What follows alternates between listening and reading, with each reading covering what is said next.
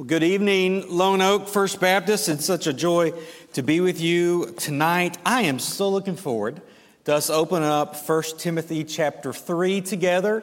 Less preaching, more teaching tonight as we go verse by verse, word by word through this passage of text. It's incredibly timely for this church. One, this text deals with elders, or what we would call pastors. It deals with the qualifications of deacon, which is incredibly important right now as you're searching for your next pastor.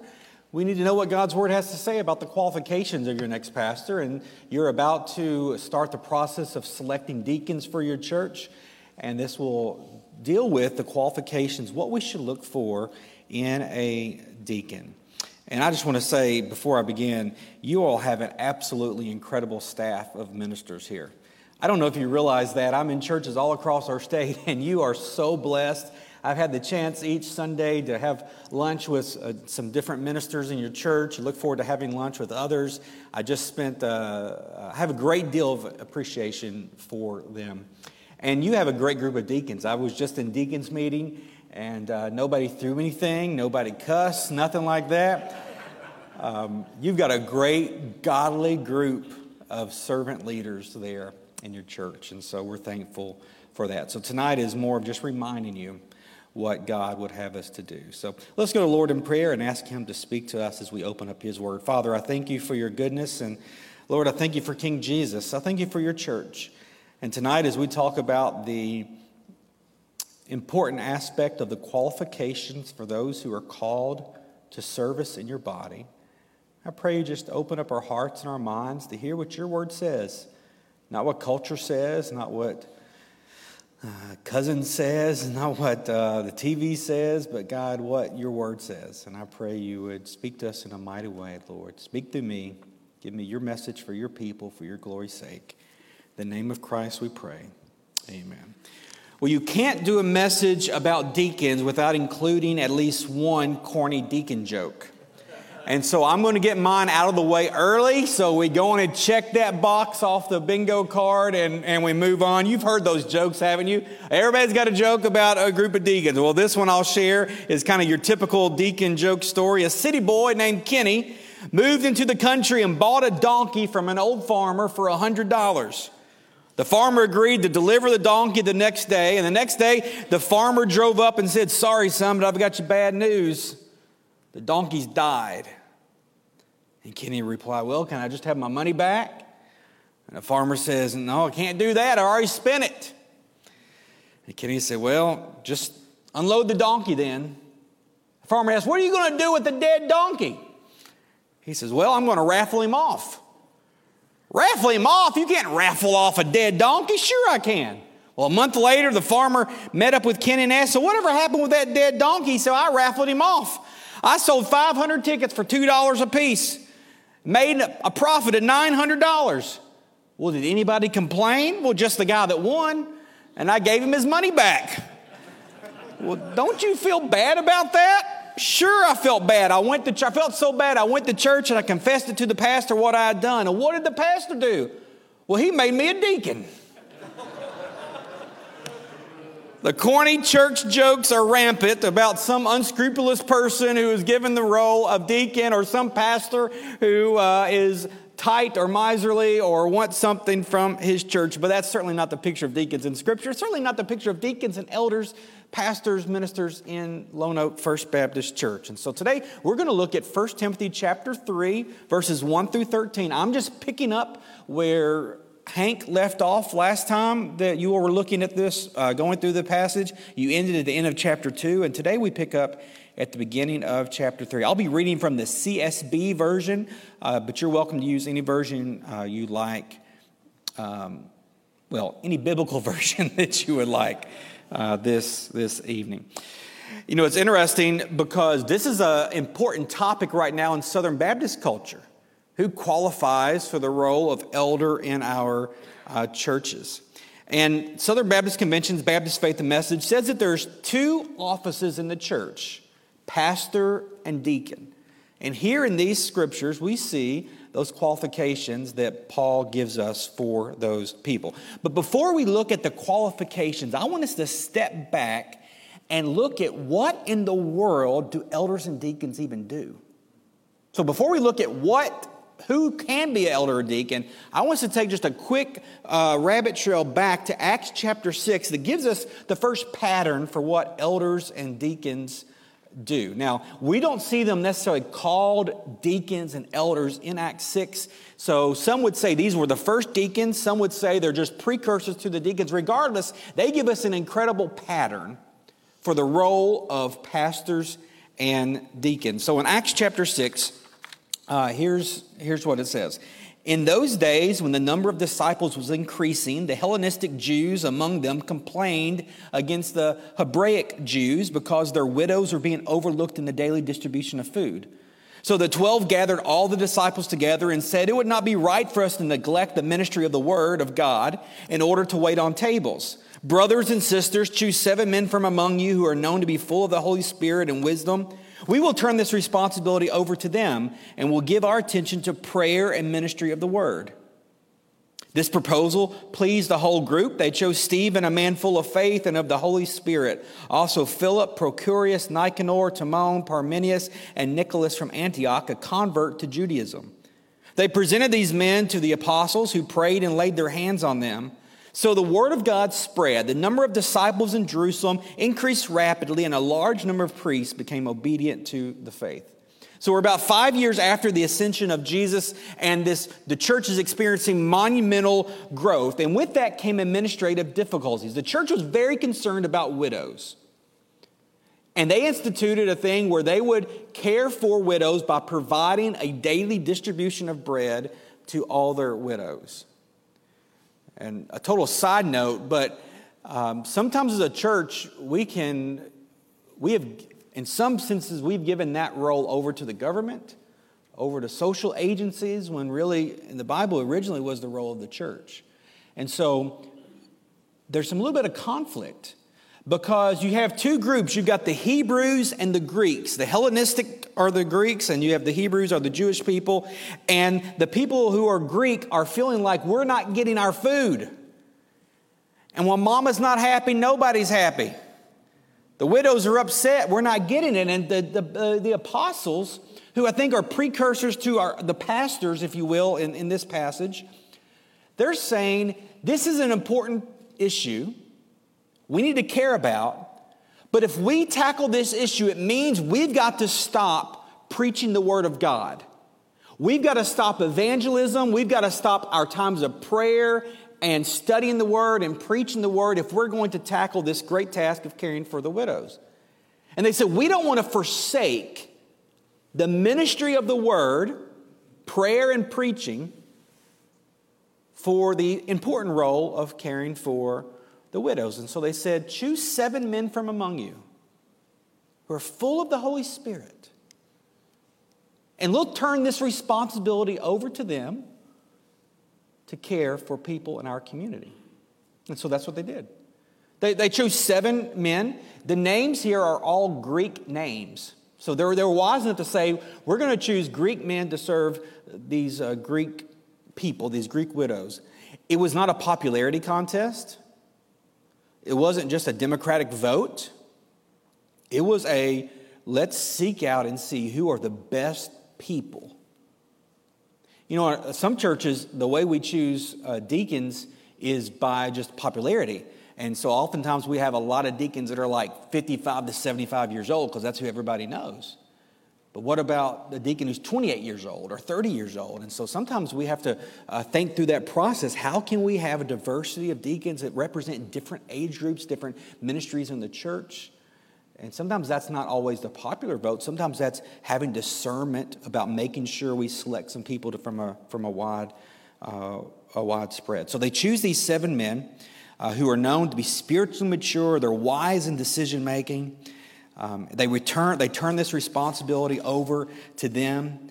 And what Satan is trying to do is trying to distract the church. He's trying to take the ministers away from preaching the Bible and give them a task. You know, sometimes the busyness of the church can get in the way of the business of the church. And what happens here, because of this process, you'll see there in verse 6 and 7, they presented these men to the apostles, who prayed and laid their hands on them, so the word of God spread. The number of disciples in Jerusalem increased rapidly, and a large number of priests became obedient to the faith. Because the church empowered ministers to do what ministers do, and empowered deacons to do what deacons do, empowered ministers to lead and preach, and empowered deacons to serve and love, it created church growth. And Satan's plan to bring division into the church was thwarted because God gave this vision to the early church in Acts chapter 6. And so that's where we come to 1 Timothy chapter 3. In the church, we have two roles, pastor and deacon. And in the Baptist church, that's what our Baptist Faith, the Message says. And the question is, who should serve in those roles? Who's qualified to serve in those roles? Well, let's start off. This is 1 Timothy chapter 3. We're going to deal with elders first. This is verses 1 through 7. This saying is trustworthy. If anyone aspires to be an overseer, he desires a noble work. An overseer, therefore, must be above reproach, the husband of one wife, self-controlled, sensible, respectable, hospitable, able to teach, not an excessive drinker, not a bully, but gentle, not quarrelsome, not greedy. He must manage his own household competently and have his children under control with all dignity. If anyone does not know how to manage his household, how will he take care of God's church? He must not be a new convert, or he might become conceited and incur the same condemnation as the devil. Furthermore, he must have a good reputation among outsiders, so that he does not fall into disgrace and the devil's trap. So here we see, as the passage starts off, this word, this is a trustworthy saying, if anyone aspires to be an overseer. Your Bible you're looking at right now may use a different word. How many of your Bibles right there in 1 Timothy 3 uses the word overseer? Okay. How many of your Bibles use the word bishop? Okay. What about the word elder? Okay. A couple. So those are all synonymous names. It's the Greek word episkope. It's where we get the Episcopal Church, where they get their name from. It means the leader of the church, and it can be translated bishop, elder, or overseer. In fact, the very first Baptist Faith and Message, written in 1925, does not say anything about the word pastor. It uses bishop, elder, that the role of the church is the bishop, elder, or the deacon. So why do we call them pastors? That's a great question. Because the word pastor, if I'm being really technical, episcope does not mean pastor. Bishop, elder, overseer is the translation for episcope. Well, the reason we use pastor, and 1925, the First Baptist Faith and Message did not use pastor, but if you look over in Acts 20, I'm not going to go there in my Bible, but you're welcome to if you like. It talks about the elders, and it says elders are taking on the role of shepherding the flock well. And that word shepherding there means pastoring. It translates pastoring. So basically, it's saying that one of the duties of the elders is pastoring the flock, is shepherding the flock. And over years, we made pastor synonymous with elder, bishop, overseer. It can be confusing at times, but I'm convinced it's the same office. Pastor, elder, bishop, overseer. In fact, our new Baptist Faith and Message says there's two offices, pastor / elder / overseer, I believe is what it says. Is that correct? Yeah. Or putting them in the same term. But there are some groups, I just want to listen, when I teach, I'm fair to give all sides, okay? And you're smart people, you can decide. I'll give you my opinion, but I'll give you all sides. There are some that would say that the role of pastor, since episcope cannot is not directly translated as bishop, elder, overseer, that the role of pastoring can be a gift in the church. And that a person can shepherd people without being the bishop. And so there's a group of people that would say that somebody can pastor a group of senior adults, or pastor a group of children, or pastor a group of youth. They're shepherding them, but they're not the same as an elder. By and large, Southern Baptists say that pastor, elder, bishop, overseer are all the same office. But I want you to know there is at least that argument out there with that. So it's talking about pastoring the flock, elders, and this is incredibly important. Who do you choose as your next pastor? Character is important. The New Testament puts much more emphasis on the character of the pastor than it does the gift of the pastor. Oftentimes we pick a pastor because he can do what really well? Preach. And no doubt, you're going to, whenever God calls a new pastor here, you'll get a chance to hear him preach. My guess is when his name's announced, you'll go Google his services and you'll hear him preach online and hear him preach in person, because that's very important, right? But if you look at this list of 15 things that Paul gives, the only thing that has to do with gifting is the word teach. The other 14 things have nothing to do with his gift. It has to do with his character. And so character in our ministers, character in our pastors is incredibly important. Let me say before I go on this word elder, I'll use the word elder a lot, not because I've never been in a church that ever used the term elder, but that's the vocabulary that's used here in the text. Churches have interpreted this different way. Like, for example, many Baptist churches employ what's called a single elder model. And what that means is they see the elder as what we would call the senior pastor. And the thing is, who needs to follow these qualifications? Some would say it's just the senior pastor. He's the single elder of the church. And that's why, especially like back in the 60s and 70s, it was very popular that you would have a senior pastor, and then you would have a minister of music, a minister of youth, a minister of children, all these titles minister, but they didn't have the word pastor. Make sense? So you had a single elder and then everybody else.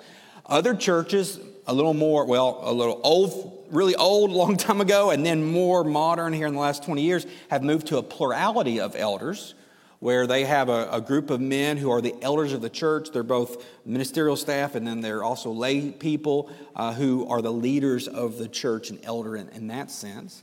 In some churches, the deacons work as the de facto elders. We misnamed them, but they work as the elders as they lead the church.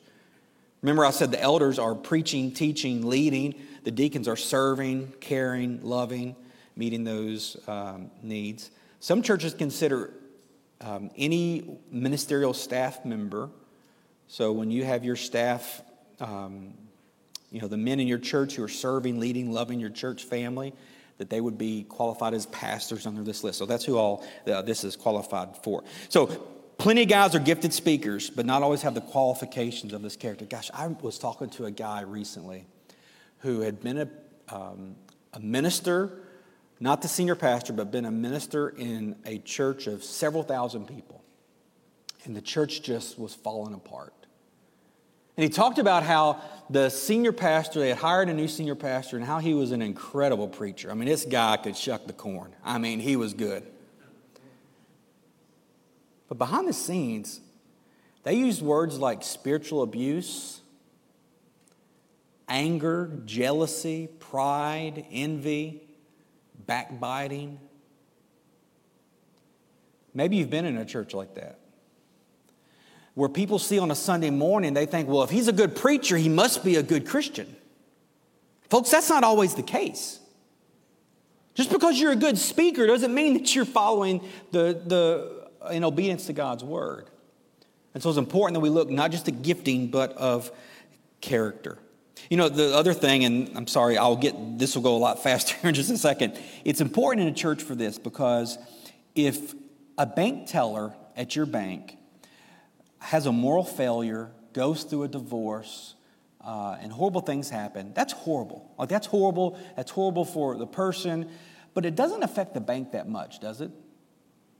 I mean, they keep their job oftentimes. It may affect morale a little bit in their job.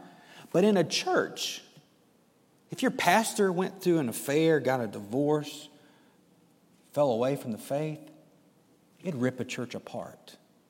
So it's very important that we look at the character of those who are called. So what are some of those characteristics? He says this saying is trustworthy. If anyone aspires to be an overseer, he desires a noble work. He's basically saying, don't be afraid of leadership. Don't be afraid of saying, hey, I want to serve. I feel like God's calling me to the pastorate. An overseer, verse 2, therefore must be above reproach.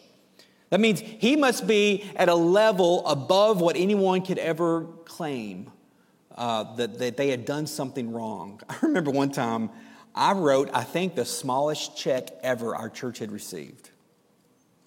$2.07 to the church I pastored. Reason was my wife and I went on a trip, and they had a policy that the church would pay for my expenses on the trip, but my wife would pay for her own expenses on the trip, right? So we go out to a restaurant, and I found out later the waiter accidentally put her drink on my order. $1.89 with the tax, it was like $2.07. And I felt convicted. I was like, the church paid for my wife's Diet Coke. Would the church been glad to pay for my wife's Diet Coke? Of course they would have been glad to pay for my wife's Diet Coke. No one would even have known the church didn't pay for the church paid for my wife's Diet Coke. But I wanted to be above reproach, and I wanted to be able to say, I've never done anything fiscally irresponsible, anything wrong that you've not approved. And so I wrote the church a check for $2.07 to pay back for her Diet Coke because I wanted to be above reproach. And ministers, pastors, should handle their life so that no one can make a qualified claim against them or their life. And so then Paul goes to, what does a person, this is what I think he's doing, what does a person who lives their life above reproach, what does that mean? What are the qualities of someone who lives above reproach? And here's what he says. The overseer, therefore, must be above reproach, the husband of one wife. Now, let me just say this very clearly. All the language in this section about elders is male language. The elder, the Bible says, I'm sorry if you've been in other traditions where it's different, but the Bible clearly says the role of elder is reserved for males. The role of pastor is reserved for males. Now, this is a hot topic in Southern Baptist life right now. Can women have the title pastor? And Southern Baptist Convention just recently removed some churches because they truly had a woman senior pastor. Our Baptist Faith and Message, back in the 63 version, did not say the gender of the pastor. It was added in the year 2000. And so some of those are clear-cut cases, but the case that's more difficult is a church that has the single elder model that clearly has a male senior pastor, but they hire a 23-year-old girl to be youth pastor, and they use the term very generically. So we as a convention have to decide, how do we handle those situations? If a church, the girl's not leading the church. If they said, who's your pastor? They say, oh, he's the pastor. But they have a nomenclature problem where they hook the name pastor to this female youth pastor or female children's pastor. And the question is, can we as Southern Baptists cooperate with churches like that? And so that's the hot topic right now in Southern Baptist life. We'll vote it on in New Orleans. We'll be voting on it again in Indianapolis. If you want to know my personal opinions, I'll share with you later about that. But that's the kind of the topic that's being addressed right now in our culture. So the role of pastor, the role of elder listed here is reserved for males only. The husband of but one wife. Now we see this both in the elder section and in the deacon section. It literally means a one-woman man. So what in the world does that mean? A one-woman man. Well, there's four interpretations. Some say it means that you must be married, that the husband of one wife. That's what some people say, must be married. Some people would say that it outlaws polygamy. That's option B. Option C is it's saying that the husband must have only had one wife his entire life. And option D is the husband only has one wife at this current time. So those are the four options. And just a quick word on each of those options. The first one, that the husband must have one wife. I was talking to a search committee at a church in our state. One of the members of the search committee called me and said, hey, we're interviewing a pastor who's not married. Doesn't Scripture say we can't hire a pastor unless he's married? And there's some churches, maybe even some of you here would feel that way, that the pastor must be married because it says the pastor is the husband of one wife. But if you take that, the very wooden approach to say the husband must be married, you have to go down a little bit further and say the man must also have two or more children. Because it says later, talks about him caring for his children well. So if we're going to be fair, if you're going to say he must be married, he must also have two or more children. So that's some people's approach to that. that the husband of one wife is a requirement. You must be married, and you would then therefore have to have 2 children. Some would be that this outlaws polygamy. As you know, in the ancient times, polygamy was more widespread. Certainly in the Old Testament, not as much in the New Testament, but certainly in the Old Testament, so he's outlawing that.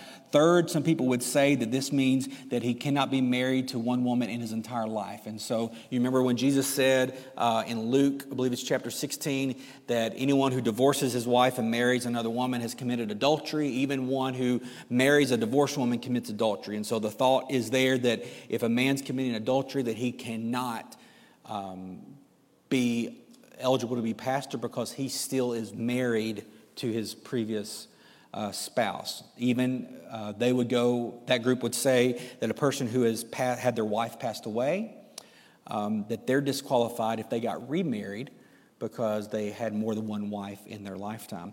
The fourth option is it talks about, it's present tense, that it means one wife right now. That literally I'm a one-woman man, the person's married to one woman. And we see the support for that as you look in several passages of Scripture where Paul encourages people who have been divorced to get remarried. We see this in 1 Corinthians chapter 7. We see this in Romans chapter 7, verse 2, that a woman is eligible to be remarried if her husband has divorced her. Jesus gave the exception for divorce, saying that if divorce was caused by adultery, the woman and man are released from that marriage and they're free to marry again. Paul says if you've been deserted by an unbelieving spouse, then you can be remarried again. And so folks that are in that camp would say that since Jesus gave an exception, that if the person has been divorced by adultery, or if the person has been divorced by an unbelieving spouse left them and chose not to be married, then that person, if they choose to marry again, is still eligible to serve in the role of pastor or deacon. So those are the 4 options, and every church can make their own decision about which of those 4 options the church would hold. So an overseer, therefore, must be above reproach, must be the husband of one wife, must be a one-woman man, must be self-controlled, sensible, respectable, hospitable, and able to teach. Basically, he's saying that he's self-controlled, he's not addicted to things, he's not boneheaded decisions, people respect him, he's welcoming to people. He must be able to teach. Titus chapter 1 talks about this. Basically, it's saying that he does not have any behaviors that disqualify his teaching. You know those people, you remember maybe parents said, do what I say, not as I do. Basically, a pastor that lives by that mentality shouldn't be the pastor. Because sometimes his conduct contradicts his message. And Paul's saying if his conduct contradicts his message, then he should not be serving in the role of elder, pastor, bishop, overseer. Verse 3, not an excessive drinker, not a bully, but gentle, not quarrelsome, not greedy. Basically, you don't want to hire a drunk. So evidently this was a problem in the church at one point. You don't want to hire someone who's greedy, not someone who loves money. It's kind of like, hey, do you know George? Yeah, I know George. He's at the bar every day at 11:30. He gets in his spot over there at the end of the bar, and he's always ordering the same drink and fixated on the TV. He's not even really watching the TV show. He's watching the ticker tape along the bottom, looking at how his stocks are doing.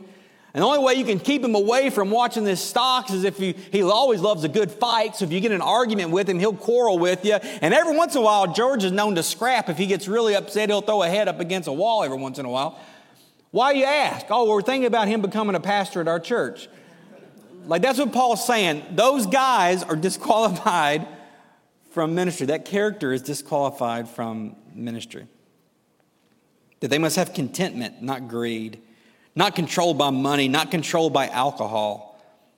Verse 4, he must manage his household competently and have his children under control with all dignity. If anyone does not know how to manage his own household, how will he take care of God's church? There is not a minister in America that's not interviewed for a job and just prayed, dear Lord, let my kids behave.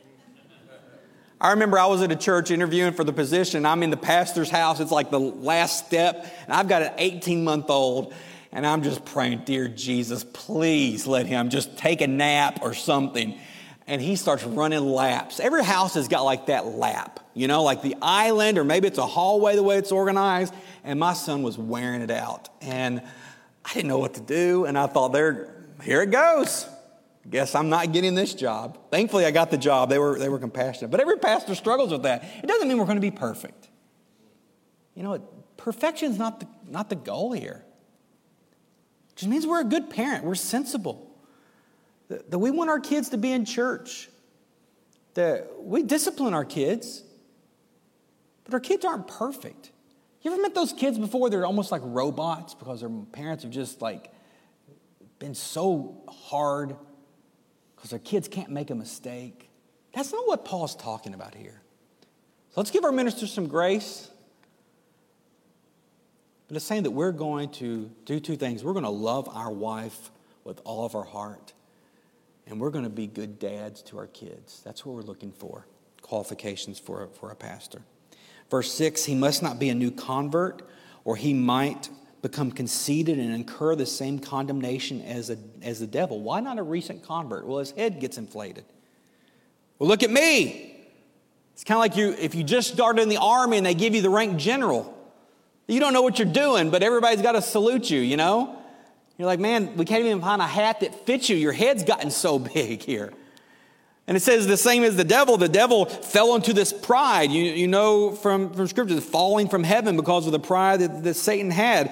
That if we make someone quickly, they're saved and they immediately become a pastor, they may think too highly of themselves.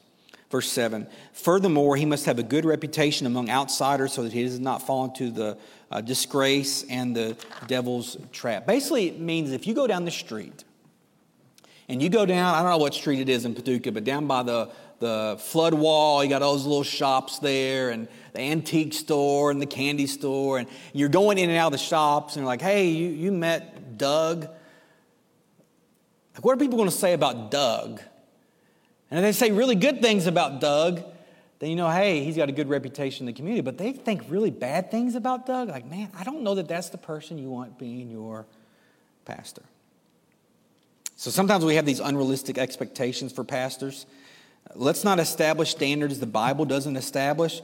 Pastors are not going to be perfect, but they're going to seek to lead and love your church well. And so that's what Paul has to say about the role of elder. And let's be clear. These are the people that are teaching and leading in the church. The role of pastor. Some churches may have one person in that role. Some churches may have a plurality of elders. Some churches may have a pastoral staff, and different churches approach it a different way, and your church makes your decision. So then he moves on to deacons. So he talks about first the group that's in charge of leading the church spiritually, and now he moves to the group that is in charge of serving the church. The relationship between elder and deacons, pastors and deacons, means that, as I said before, pastors are in charge of the spiritual leadership of the church, and deacons are tasked with the physical and care for the church. You see here in verse 8, here's what it says. Deacons likewise. Now that word likewise is really important because the way it's used in Greek is it's showing a separation. He's saying here's elders. Secondly, here's deacons. That they have some similarities, but they're different. That's the way the Greek word, and that's important because you're going to see that word appear here in just a few verses. So he's saying that the elders and deacons are separate. And so sometimes, especially like the church I grew up in, the deacons operated as elders. Like nothing happened unless the deacon said so. Like they were over the pastor is the way it worked in the church I grew up in. That was a bad name. They weren't deacons, they were elders at that point. They were overseers, they were bishops. And so sometimes the Baptist churches, we can morph into that. But deacons likewise, since it's a separate group, should be worthy of respect, not hypocritical, not drinking a lot of wine, not greedy for money, holding the mystery of the faith with a clear conscience. They must also be tested first. If they prove blameless, then they can serve as deacons. Wives, likewise, should be worthy of respect, not slanderers, self-controlled, faithful in everything. Deacons are to be husbands of one wife, managing their children and their households competently. For those who have served well as deacons acquire a good standing for themselves and great boldness in the faith that is in Christ Jesus. The word here for deacon is the Greek word. I know you've heard Pastor Dan talk about this, but diakonos or diakonoi is the noun there, that they are servants. And throughout the Bible, that Greek word, if it's talking about like in a proper noun form, it's translated deacons. If it's talking about just in the generic form or the verb form, it's translated servant or serve. Like when Jesus washes the feet of his disciples and he says, no servant is greater than his master. He said, no deacon, no diakonoi, no diakonos is greater than his master. So if deacons are leading the church instead of serving the church, they are no longer deacons. They're elders. That's important for us to grasp.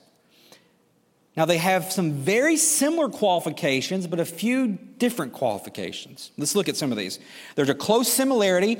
We would expect them to be similar because God wants qualified people who love him serving in his church. And so some of these are very much the same, but a few changes. Like one, it says should be worthy of respect. Some of you may be using the King James Bible. Is anybody using the King James or the New King James?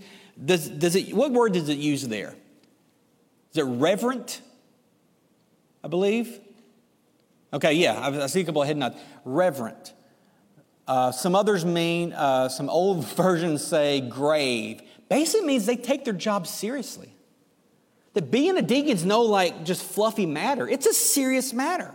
The church has set you apart because of your great service and love for the body. And so we take that seriously. It's not a joking matter. It's, hey, we respect them and they're worthy of respect and they take their job very seriously. Deacons likewise should be worthy of respect, not hypocritical. Means that they're sincere. That they are not saying one thing to one person and another thing to somebody else. They're not speaking out of both sides of their mouth. They're sincere. Not drinking a lot of wine means they're sober. They're not a drunkard. Not greedy for money means they're satisfied. They're satisfied and content with what God has given them. Holding the mystery of the faith with a clear conscience. It means they have sound theology. That they don't compromise on deep, important biblical truths. He says that they must be secure in the faith. Here's what he says. They must also be tested first, and if proved blameless, then they can serve as deacons. That they're secure. You see what a man believes when he's rattled, and his faith rises to the top. So they are sober, they're sincere, they're satisfied, they have sound theology, they're secure in the faith. Then we come to verse 11, and that's a verse that's been a lot of church fights have happened over verse 11. Here's what it says in the CSB. Their wives likewise must be dignified, not slanderers, but sober-minded, faithful in all things. Now, the second word in that sentence, their wives. How many of your Bible you're looking at right now uses the word wives? Okay. How many of your Bibles uses the word women? Okay, so about 50-50. Why do some Bibles say wives and other Bibles say women? Because they're the same word. It's the word we get gynecologist from, is the word that's used there. And sometimes in the Bible it's interpreted wives, sometimes in the Bible it's interpreted women. In fact, if you go to 1 Timothy chapter 2, every time it's mentioned, it's interpreted women. If you look at 1 Timothy chapter 3, verses 2, verse 12, verse 14, you look over in chapter 5, you look in Titus chapter 1, in those cases it's interpreted as wives. So what's he talking about? Is he talking about female deacons? Or is he talking about the wives of deacons? To further complex it, we hear about Phoebe being called a deaconess, a servant. So the question is, can women serve as deacons? Well, there's three lines of thought. Some believe, yes, that female deacons are on par with men deacons. That this verse says women, it's just given another classification, and that women can serve as deacons. Second group believes that females assist the deacons. And third group is it's talking about the wives of deacons. Now, I don't believe the first one, A, has any credence. I don't believe that it's saying that women serve on equal as men as deacons. Now, some Baptist churches do. In fact, our Baptist Faith and Message does not say anything about the gender of deacons. It gives leeway for some churches to have women deacons, while other churches do not have women deacons. But the reason I don't think he's saying women deacons is twofold. One is the word likewise. Remember that word we talked about a minute ago? It comes up again.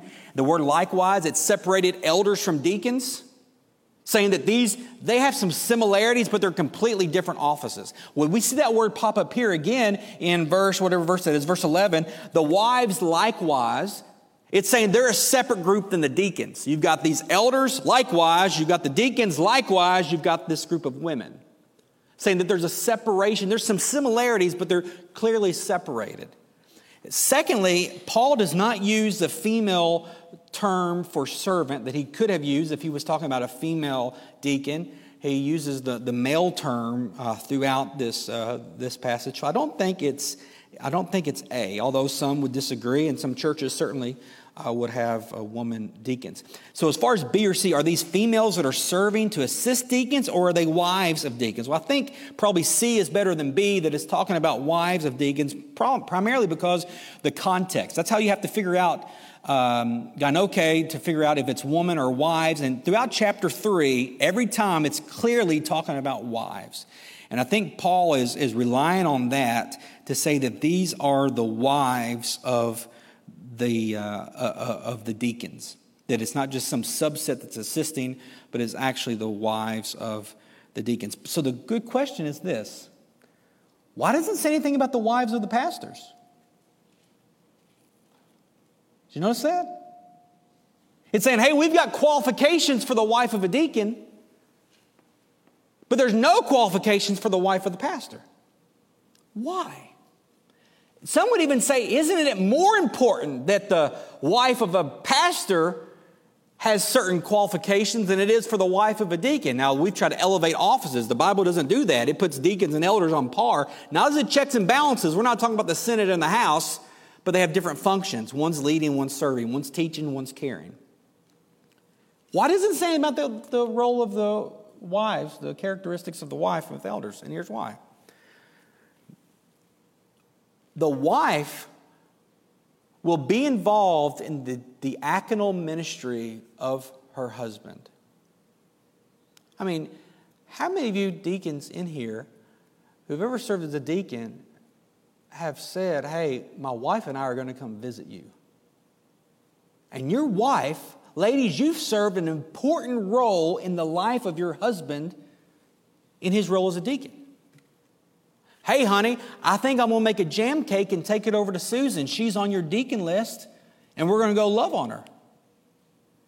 And because generally women are, frankly, much better at serving and loving and caring than sometimes men are, the wife is oftentimes a partner in her husband's diaconate ministry. And so Paul's saying if she's going to be a partner in ministry, we need to make sure she meets some qualifications. And here's the qualifications. She's not going to be a slanderous. She's going to be sober-minded. She's going to be faithful in all things. She's going to be dignified. But why isn't that listed on their pastor? And here's why. Because the wife does not share the elder responsibility of her husband for pastors. The wife does not carry the pastoral responsibility in the same way that her husband does. Like when Dan Sumlin was your pastor, Dan was your pastor. Eileen wasn't the first lady. She wasn't like the co-pastor, right? Dan was the pastor. And your characteristics were about what Dan, Eileen was his wife. And a wonderful wife, a godly wife. And you want to find a man who made wise decisions about who he marries. But the wife is not helping to lead the church in the way that the deacon's wife is helping to carry out the role of a deacon. Does that make sense? Maybe it makes sense. If not, then talk to me later and we'll try to see if that makes sense. So I think he's talking about the wives of deacons here. Verse 12, let deacons each be the husband of one wife. We've already talked about that with elders. Same thing here. 4 different interpretations. Literally, it means a one-woman man. Whether that is saying you have to be married, or whether that's saying no polygamy, or whether that's saying you can only be married to one person in your entire life, or whether it's saying you're only married to one person right now. Whichever that's for, it's the same for elders as deacons. managing their children and their own households well. For those who serve as deacons gain a good standing for themselves and also great confidence in the faith that is in Christ Jesus. So I think every time we open up God's Word, we need to ask this question: what's this say about the gospel? I think here's what it says. I think one, I'm going to be very short, that Jesus is our leader. The Bible says he is the good shepherd. He's the good pastor, is what that could be translated as. He's the great pastor. And just as you have a pastor leading a church, he's a model of Christ that leads all of us. And just as the church serves under the leadership of the pastor, all of us serve under the lordship of Jesus, who is the good shepherd. Secondly, I think it shows us the nature of Christ in his willingness to be the servant. You remember Isaiah 53? It talks about the suffering, what? Servant. Jesus said himself, the Son of Man did not come to be served, but what? To serve and to give his life as a ransom for many. And so Jesus has both the qualifications of a pastor and the qualifications of a deacon. He's both the shepherd and the server. He's both the one who leads and he's the one who cares. And I'm reminded we can't leave here without looking at Philippians chapter 2. It gives us a picture of Christ's humility and his service. It says this: let each of you look not only to your own interest, but also to the interest of others. Have this mind among yourselves, which is yours in Christ Jesus, who though he was in the form of God, did not account equality with God a thing to be grasped, but emptied himself by taking the form of a servant.